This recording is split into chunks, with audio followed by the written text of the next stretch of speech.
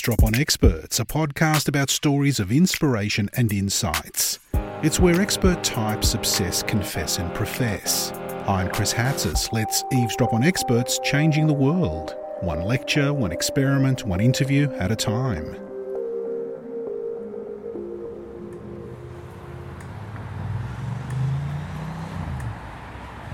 The thousands of Melbourne commuters that walk our streets every day would not have a clue about the history of the ground beneath them. It would have several stories to tell, and not just the land either. The buildings, facades, the topography we've created for ourselves and changed so many times over the years would each have something to say about our identity and the way we see ourselves. Museums and galleries can go some way to explain to you what is and was here. But what about industrial ruins, older buildings, neglected tracts of land? Dr Tim Edensor teaches cultural geography at the Manchester Metropolitan University and is Principal Research Fellow at the School of Geography at the University of Melbourne.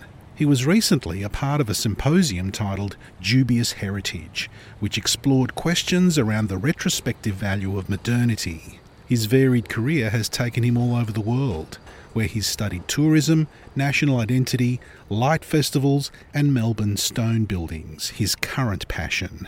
Dr Tim Edensor caught up with our reporter Steve Grimwade in the middle of Melbourne. Where else but outside the iconic exhibition buildings, to chat about his academic life, culture and identity through geography, and the joy of simply walking around to get a sense of where and who you really are. If I imagine myself as an academic, I suspect I think I could only find myself following your path. This is not necessarily because of your research focus, which is interesting, but rather it's your scope. Over 20 years, your publications have covered tourism, Braveheart and Scottish identity, national identity, industrial ruins, and most recently, light and darkness and, well, stone. It looks like you're having fun. I always have a kind of maxim, and my job is shaped by this, which is to really be guided by my passions. So anything that I'm interested in, I will follow. And of course, I don't necessarily stay on the same path. I might be looking at light and dark, but then suddenly I'll be gripped by stone in Melbourne, and then I just have to kind of follow my nose and enthusiasm. Does that mean your dean or head of school just hates you?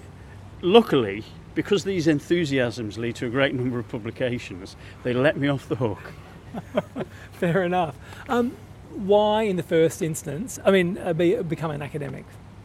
Yeah, it's really interesting because before I became an academic, I did lots of less salubrious jobs, shall we say. I was a postman, I worked in a foundry, I worked plucking turkeys. I've done lots of kind of really unpleasant and also more mundane office jobs. And I think it occurred to me at one point that it would be really nice to kind of do something that was a little more stimulating, where work wasn't simply a means to an end, a means to get a wage packet, but actually where work could be a passion. And so in the United Kingdom, I think you have it here, this marvellous institution called the Open University. So that was my way into higher education. And as I think with many people, as a mature student, when I started studying, I prospered, and I was very, very excited. When you're a student and you're 18, you go to university, there are other things that you're interested in, right? Yeah. But when you're kind of 28, maybe not, you've kind of done those things. And so, yeah, I was kind of really into the study at that point. And I just sailed through, got an Open University degree, Masters in Sociology, PhD, and went into academia. And it still feels really odd to me to get up in the morning and go to work with a spring in my step. So work, it's actually quite hard sometimes for me to distinguish between work and leisure. And that was never the case in the past. So you are quite a grounded man, but your area of interest, at first glance anyway, seems a little esoteric. I mean, you're a cultural geographer, and as such, I guess, is it right to say that you map our relationship to culture through space and place? I think that's a really good way of putting it, and I would add landscape in there as well. So landscape, space and place are absolutely critical to the way that we look at things. And of course, if you say that, if you start thinking about place and landscape especially, we all know them. We all are intimately familiar with different kinds of places and different kinds of landscapes. So it's actually not as esoteric as it first sounds. Actually, it's kind of quite a grounded study. All places have particular qualities. All landscapes have particular features, are interpreted in particular ways, are used in particular ways. So in a sense, everything can be cultural geography, since we live in a world and we inhabit place and landscape. Right now we're standing beneath the Royal Exhibition Building, and actually it looks like an old brick building or an old stone building, but it's actually the oldest wooden building in the Southern Hemisphere, I believe. People can correct me later on that. To the south I can see huge skyscrapers over the trees of the Royal Exhibition Gardens, or the Carlton Gardens, and around the corner we have the relatively new Melbourne Museum itself. So I mean, every time we look around, if we pay attention, we actually begin to get that sense of history and, as you say, that sense of who we are in culture. I think it's really true, that, and it's very important to think about space as not a fixed thing. Space, place and landscape are continuously changing. They're endlessly dynamic and they change all the time. And often they're kind of contested. People think different things should happen there. So, for instance, this very gardens, this will have been contested by people who want to maybe play sports in the park. But it's not really a park for that kind of thing. It's more about wandering around in a kind of leisurely fashion, consuming the fountains, smelling the flowers, living dwelling and having picnics under the shade of the trees and so forth. So there's always a lot of contestation over places, I think, and they always change. Nowhere is static, and that's kind of what makes geography really interesting, is that you can always find how places have changed. And this is certainly the case when we look at the recent project that I'm doing around Melbourne Stone, which is just an incredibly volatile and kind of exciting series of transformations that continue today. Let's talk a bit about stone. I mean, so much of Melbourne's stone and what we see now was incorporated into our buildings, into our lives around the 1850s and the gold rush. And at that point in time, we were favourably compared to Chicago as being, the great next city. And I guess this becomes important for a new city trying to establish itself on the world stage. No, it does. And I kind of think what's really interesting there is that, as you say, Melbourne became very wealthy. But one of the big problems was in the early years is that bluestone was widely available. But unfortunately, the local sandstones from Barrabool and Bacchus Marsh, for instance, were of very low quality. And buildings were constructed out of those sandstones, but those buildings fell apart very quickly. In point of fact, there's a more recent building, Newman College, which was built out of Barrabool sandstone in the 1920s. I don't know why they didn't learn their lessons, because that's been falling apart ever since. But what's kind of interesting about this, of course, is that Melbourne had aspirations to be a kind of a grand city. Indeed, it was very wealthy, but it couldn't build fine stone buildings, should we say. It couldn't build neoclassical stone buildings without importing stone from elsewhere. In other words, without importing stone that could be easily fashioned but was also durable, namely sandstone. And so it brought in supplies of Tasmanian sandstone. It brought in sandstone from New Zealand. But there was a huge surge on then to build the new Parliament, the new Parliament building that we all know now. And originally they sought high and low for some nice local or regional sandstone, couldn't find any, and so they decided to import some sandstone from New South Wales. Big mistake. Many people, including many members of Parliament, were very unhappy about this and said that this was ridiculous to have a Victorian Parliament that wasn't built out of Victorian sandstone. And very luckily, shortly before this, they found a fantastic quality sandstone in the Grampians at Heatherley Quarry, and that was subsequently quarried and indeed did serve as the sandstone that now clothes the Parliament building, along with many other buildings in Melbourne. It's really, really high quality. And so fiercely did people feel about this that John Woods, a local MP at the time at Stawell, actually erected a sandstone pillar, which is just along the road there outside the Royal Exhibition Centre, made out of this very stone, saying that this stone would last long after the exhibition building had fallen down. So durable was it. So this was his way of campaigning for this stone to be used in the construction of the Parliament building. How does history read these edifices? I mean, I think it's kind of interesting, isn't it? Is that now we wouldn't tend to be so interested in building, making a sort of prestigious building in a neoclassical form. That would be seen as very outmoded, but of course in the kind of Victorian era, it was very important that neoclassicism was the hallmark of the prestigious. So nearly all town halls, government buildings, exchequers, banks were built out in this neoclassical form. Big pillars, porticos and pediments and so forth. Now we don't do that, and I kind of think what's really interesting now is that new building techniques allow us to build in glass, concrete and steel. As we can see all these huge tower blocks going up, these are kind of the new prestigious buildings, these large corporate buildings. But if we do build out of stone, very often, or in nearly all cases, the stone is a very thin veneer, and that stone can be imported from all over the world. And indeed, in the case of Melbourne, these new buildings that are going up, they will have the foyer, for instance, or the outside of the building where you enter will be clad in stone, and very often that stone can come from Brazil, South Africa, India, China, from all over the world. It's almost as if they have a catalogue of different marbles and limestones and sandstones from across the world, and this gets imported in. So the historical use of stone changes quite dramatically. And interestingly, now bluestone is being used because now we have very high quality cutting technologies.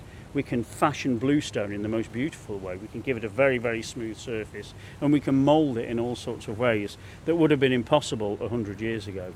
You've spoken about the internationalisation of stone use in modern buildings. What I've heard from you also is you have a distinct connection to place. You've mentioned Malmesbury stone and this suburb stone and that stone. I guess as a cultural geographer, you get to know a place extremely well. You really do. I mean, it becomes fascinating. You start to see places in a very different way. So you start to see the different ways in which stone is layered. So, for instance, at the moment I'm living in Carlton, and I'm living right next to Curtin Square. And Curtin Square, like nearly all the other parks, were quarries at one point in time.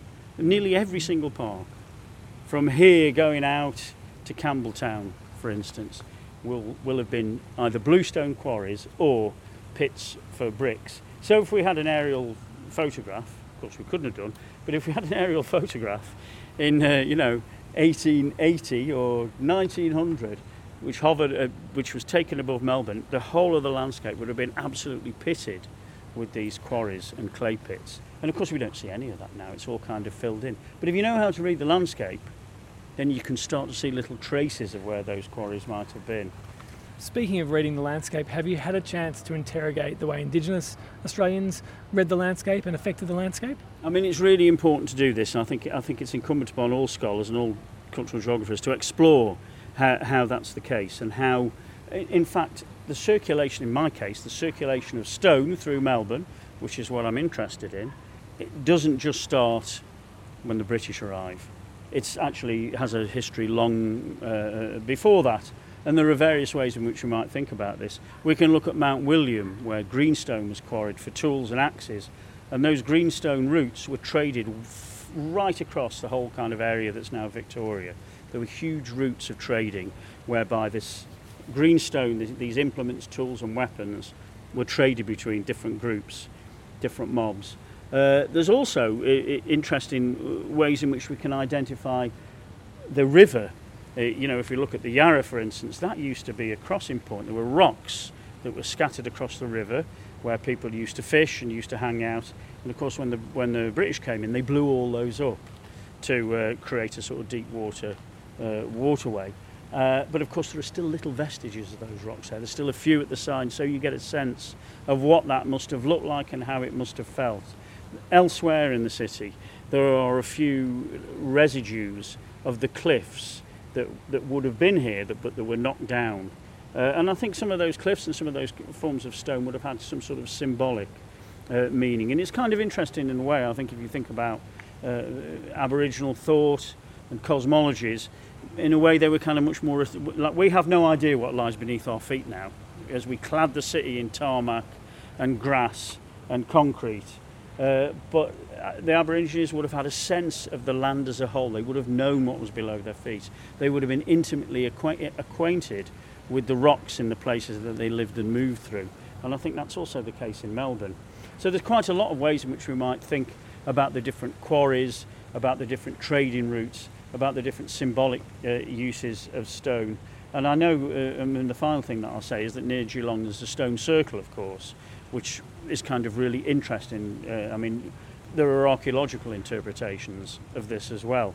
And so this story doesn't just start, this story of stone certainly doesn't just start with Australia's colonisation. I'll speak again about how stone almost always survives us, because just around the corner is what I thought was a public art installation, but which I've been told is not. Maybe you can correct me.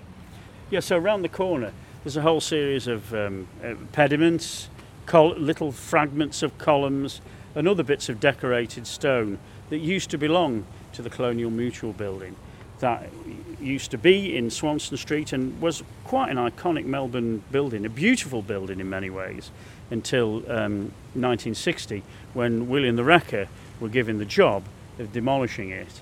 However, while they were given a substantial sum to demolish it, it was nowhere near enough because it took them a year to knock the thing down. So incredibly durable and hard was the structure, with mortar containing lead, incredible lumps of bluestone and granite welded together and joined together with incredibly rigid steel cables. It took them an incredibly long time. People died during the demolition. It was an awesome feat to demolish this, and they vowed never to take on any task like this again. Although, of course, there were no buildings of that substance in Melbourne after it was knocked down. But I think people started to feel a little bit sad after it had been knocked down because it was a bit of a landmark.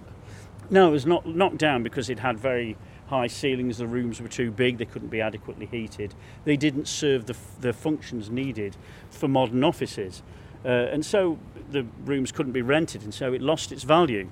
And so, but when it was knocked down, I think people were sad, and so there are two vestiges of this. One is the large statue in the university grounds of I can't remember, it's a Greek goddess shepherding two figures along, and that used to stand on top of the doorway.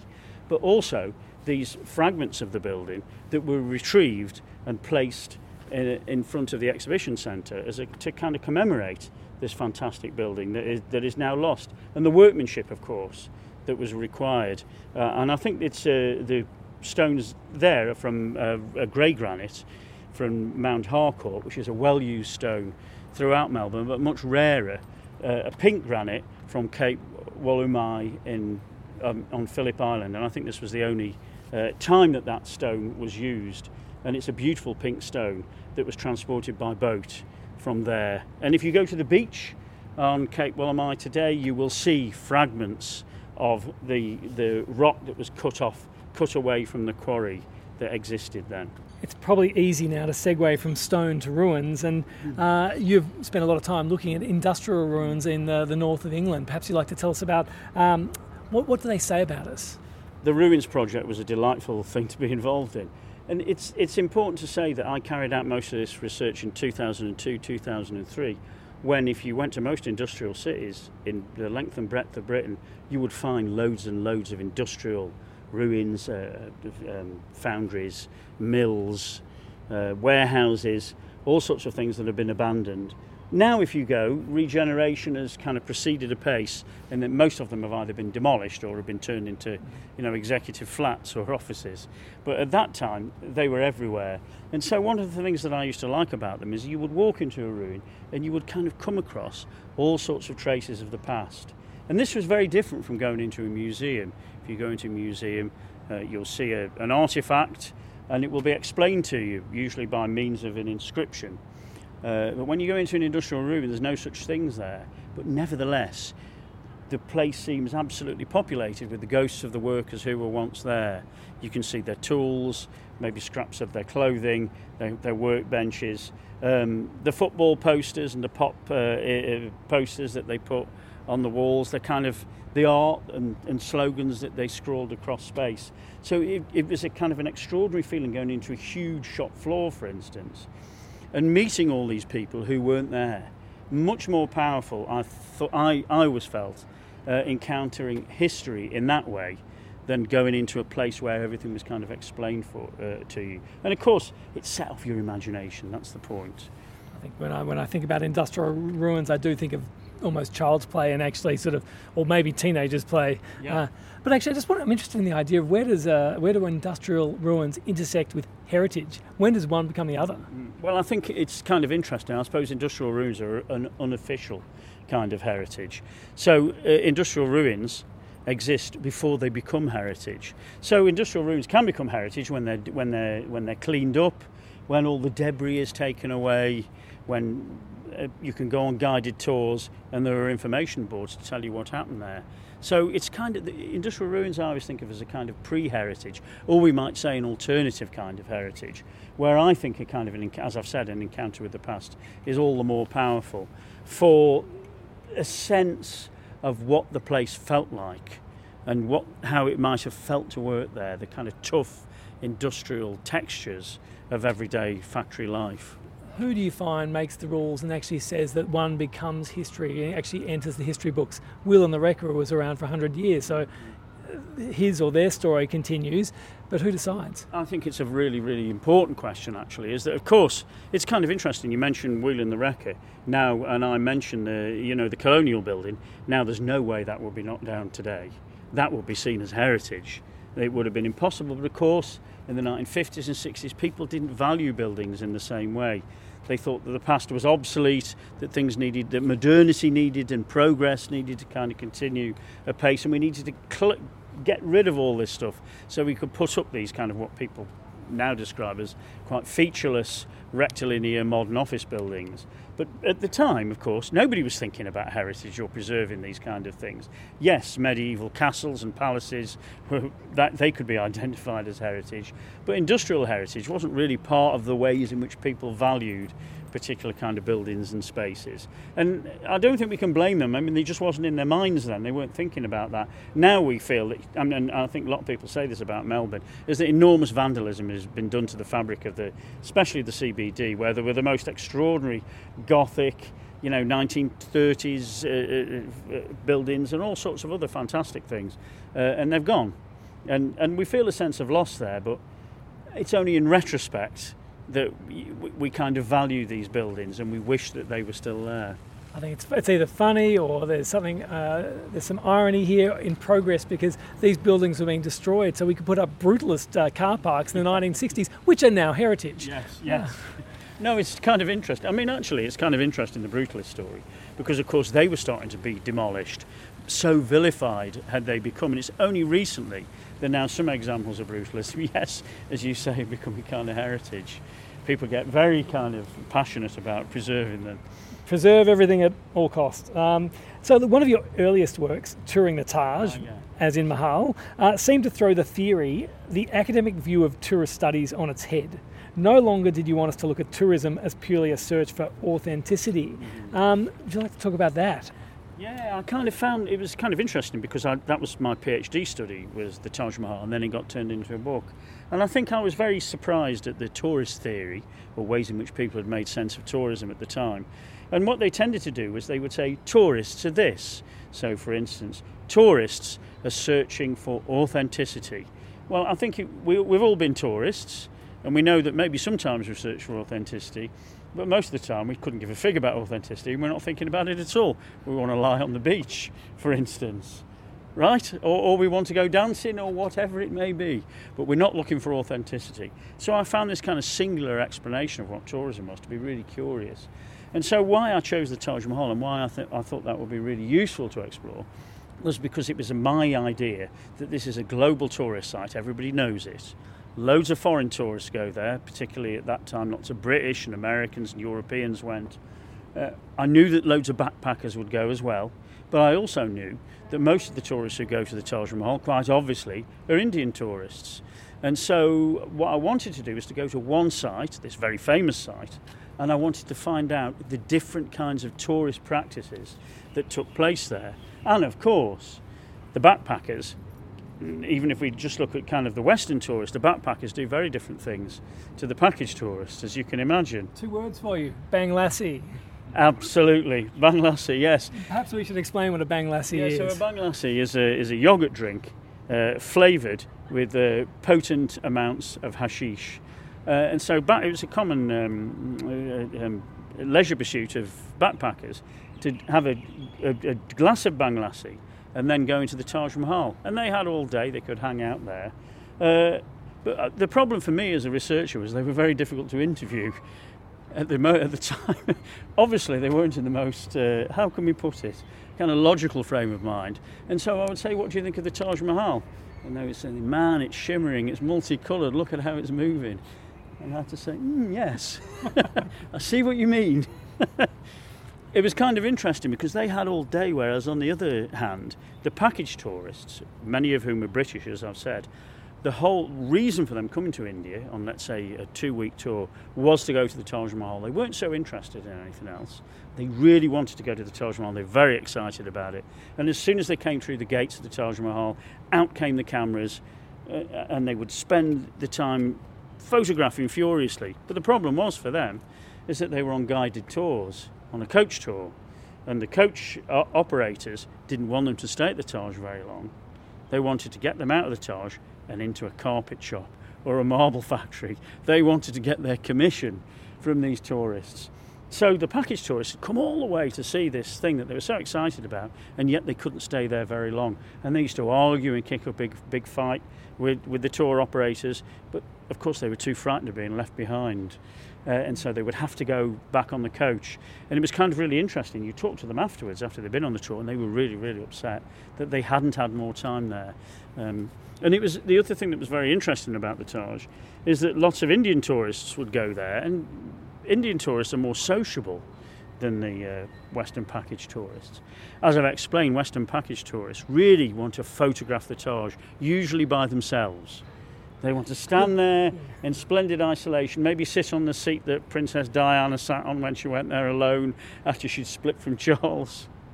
And but they wanted to kind of, what we say, kind of enact a romantic gaze at it in solitude. The Indian tourists come strolling in, chatting away, maybe eating, laughing, and the English package tourists would get very frustrated. And I remember one saying to me, "This is terrible, you're trying to interview me, but how can we do this? These Indian tourists are just crap. They have no idea how to be tourists."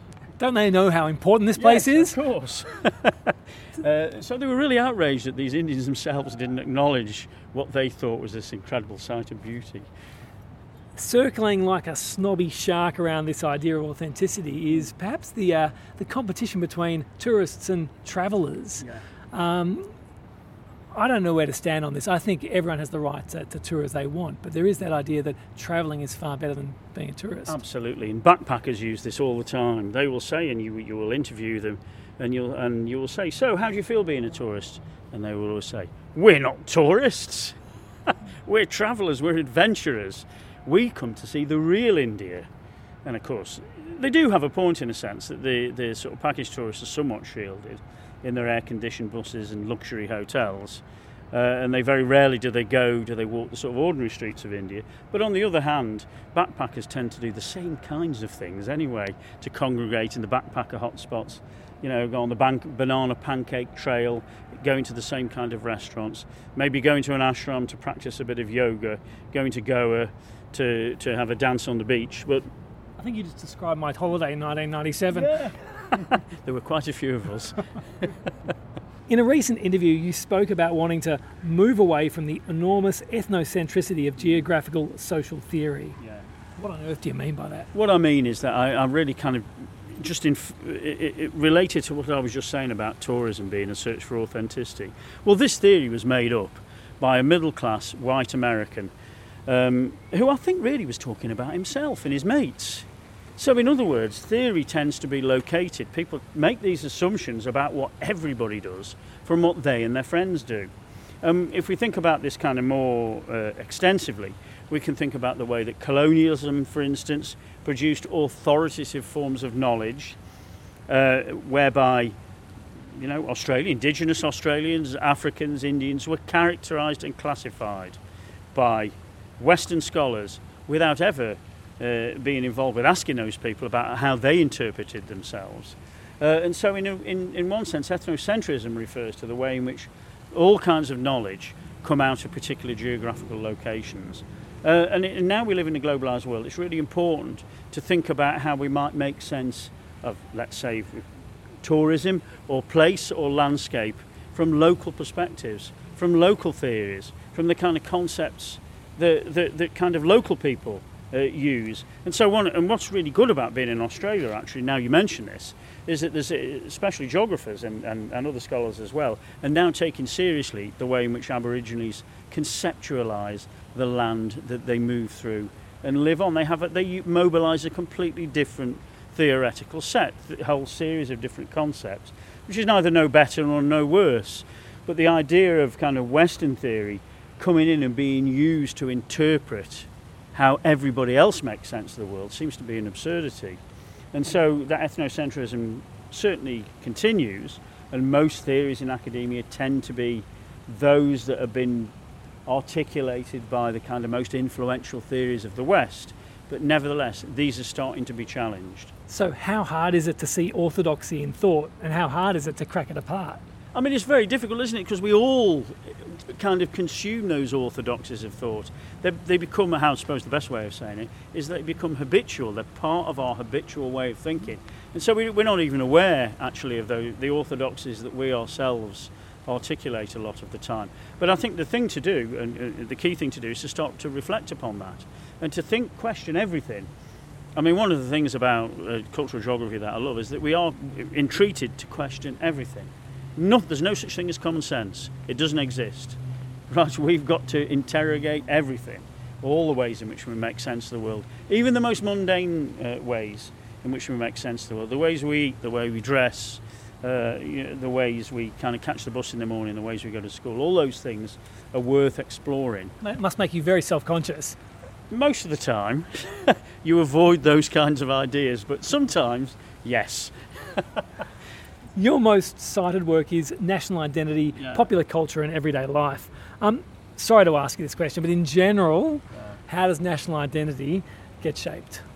I think in the sort of 19th century, national identity was shaped by an elite who handed down authoritative knowledge, systems of law, education systems and curricula. They identified national canons of literature, folklore. They would set up national galleries and identify the kind of best pictures that have been painted by nationals. And so there was this kind of authoritative idea that we would all know certain kinds of poems. If you're English, the paintings of Constable and Turner, and these are the things that kind of evoke Englishness more than anything else. But I think now we live in a world where information has proliferated, and we live in a world where popular culture is much, much, much more powerful than any elite culture that was handed down to us by the authoritative. I think that national identity now seeds through popular culture. It's much more contested. It's focused on things like television, film, and obviously sport, for instance. The recent Ashes test gives us a really good example of the ways in which kind of Englishness and Australianness are articulated through cricket, how people comment on that, how there might be typical Australian players or typical English players or whatever. So, but I also think it's sort of articulated in our everyday habits. It's articulated for instance, in Britain, I'll give you an example, through getting a pint of milk on the doorstep, delivered every day, and then getting that pint of milk, taking it into the kitchen and making a cup of tea, and then drinking that cup of tea, and then getting on the bus, the double-decker bus, to work every day. All these very, very mundane things. We might say that Australian identity, the habits, you've certainly taken on board some of those English habits, but for instance, one of the key things about coming to Melbourne, and I think this is a sort of Australia-wide practice, is the love of coffee, the importance of the coffee, and the importance of quality coffee as well. So these things become really, really important. And it's also kind of finely tuned by the kind of vegetation, by the bird noises that we hear, by the kind of sensations, by the chocolate bars that we eat, but all by the television that we watch. All those kind of things, I think, endlessly kind of contribute to the sustenance of national identity, which certainly isn't as fixed as it used to be when the elite used to disseminate their kind of authoritative ideas. But I think now it's much more contested, it's much more complicated, it's much more dynamic, it's much bigger, it's much vaster.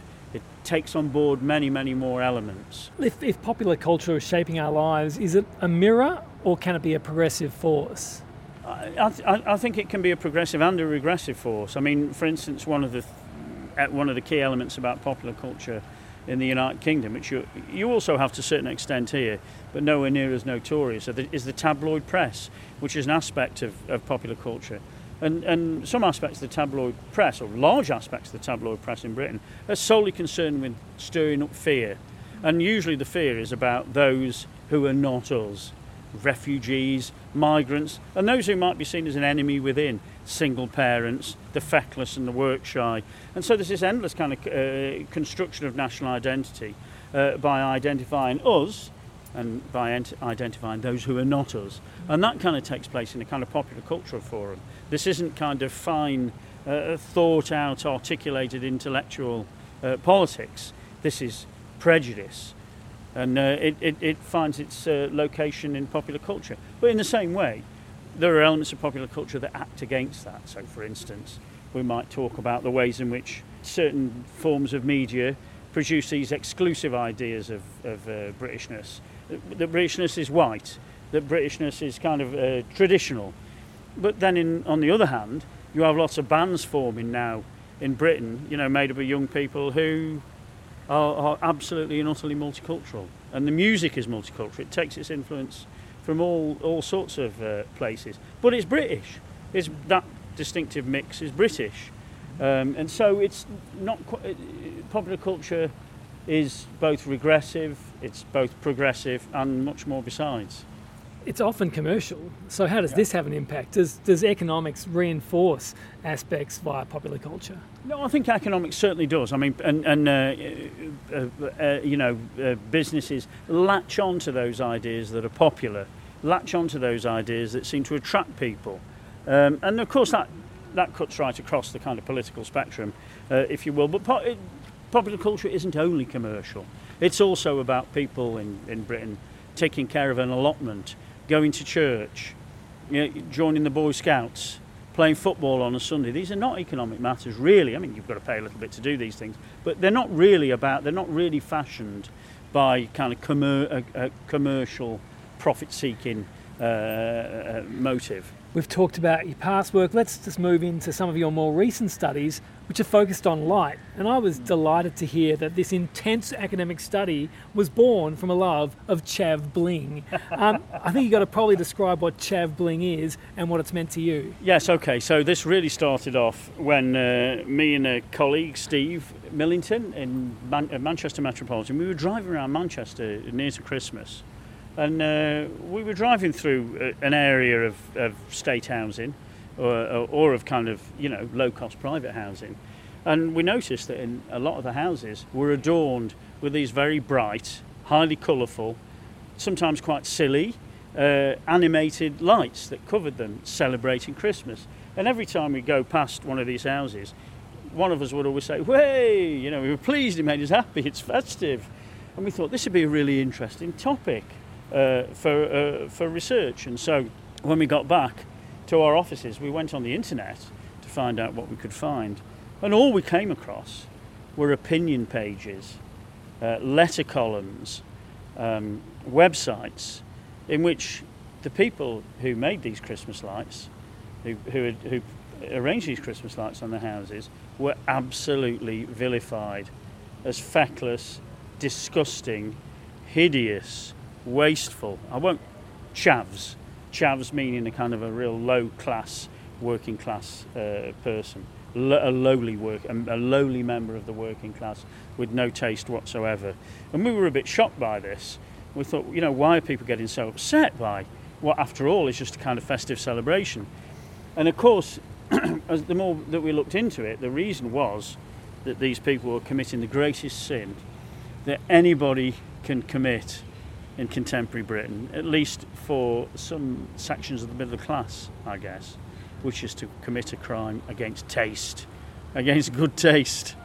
And so they hated these things. They hated these Christmas lights. And then, interestingly, we went to interview the people who put the Christmas lights up.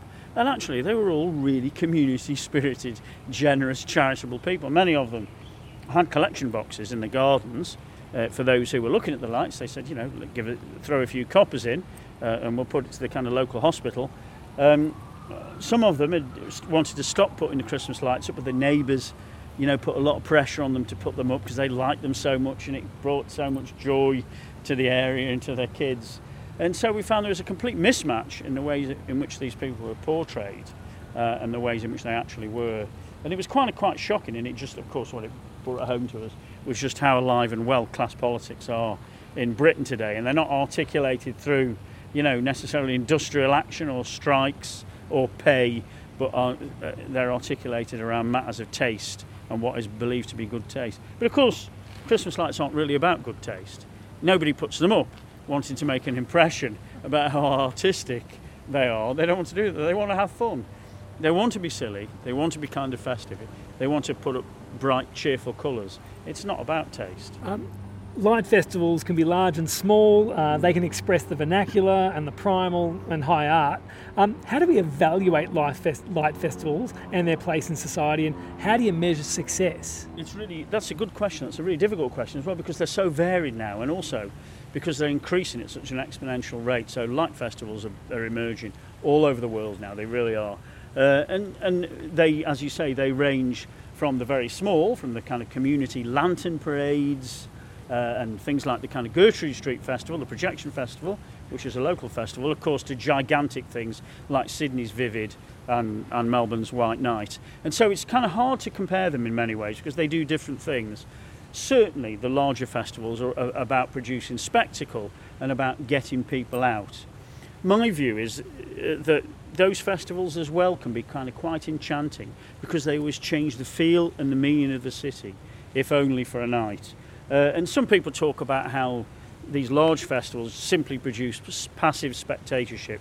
People just sit there stunned by the projections on the exhibition building, for instance, and they don't think about it. It's not a critical or challenging work of art. I don't think that matters. I think in some ways it is, because it challenges the way in which you perceive the building. The building looks totally different to the ways in which you're used to seeing it. So I kind of think it also produces a particular kind of atmosphere where people are at liberty to kind of wander a street that's usually clogged by trams and cars, for instance. And so it transforms the meaning of the city. And so the ways in which things look are transformed. I think the smaller festivals are kind of really important for producing a sense of community.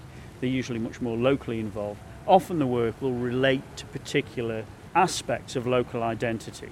So the Gertrude Street certainly does that. It will talk about the history of Aboriginal activism in the area, for instance, or the activism carried out by women in the 1920s seeking the vote.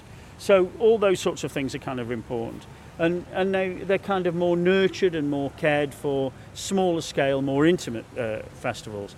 So, but the point is, I think, that in both these cases, light transforms the world. Light makes the world look weird.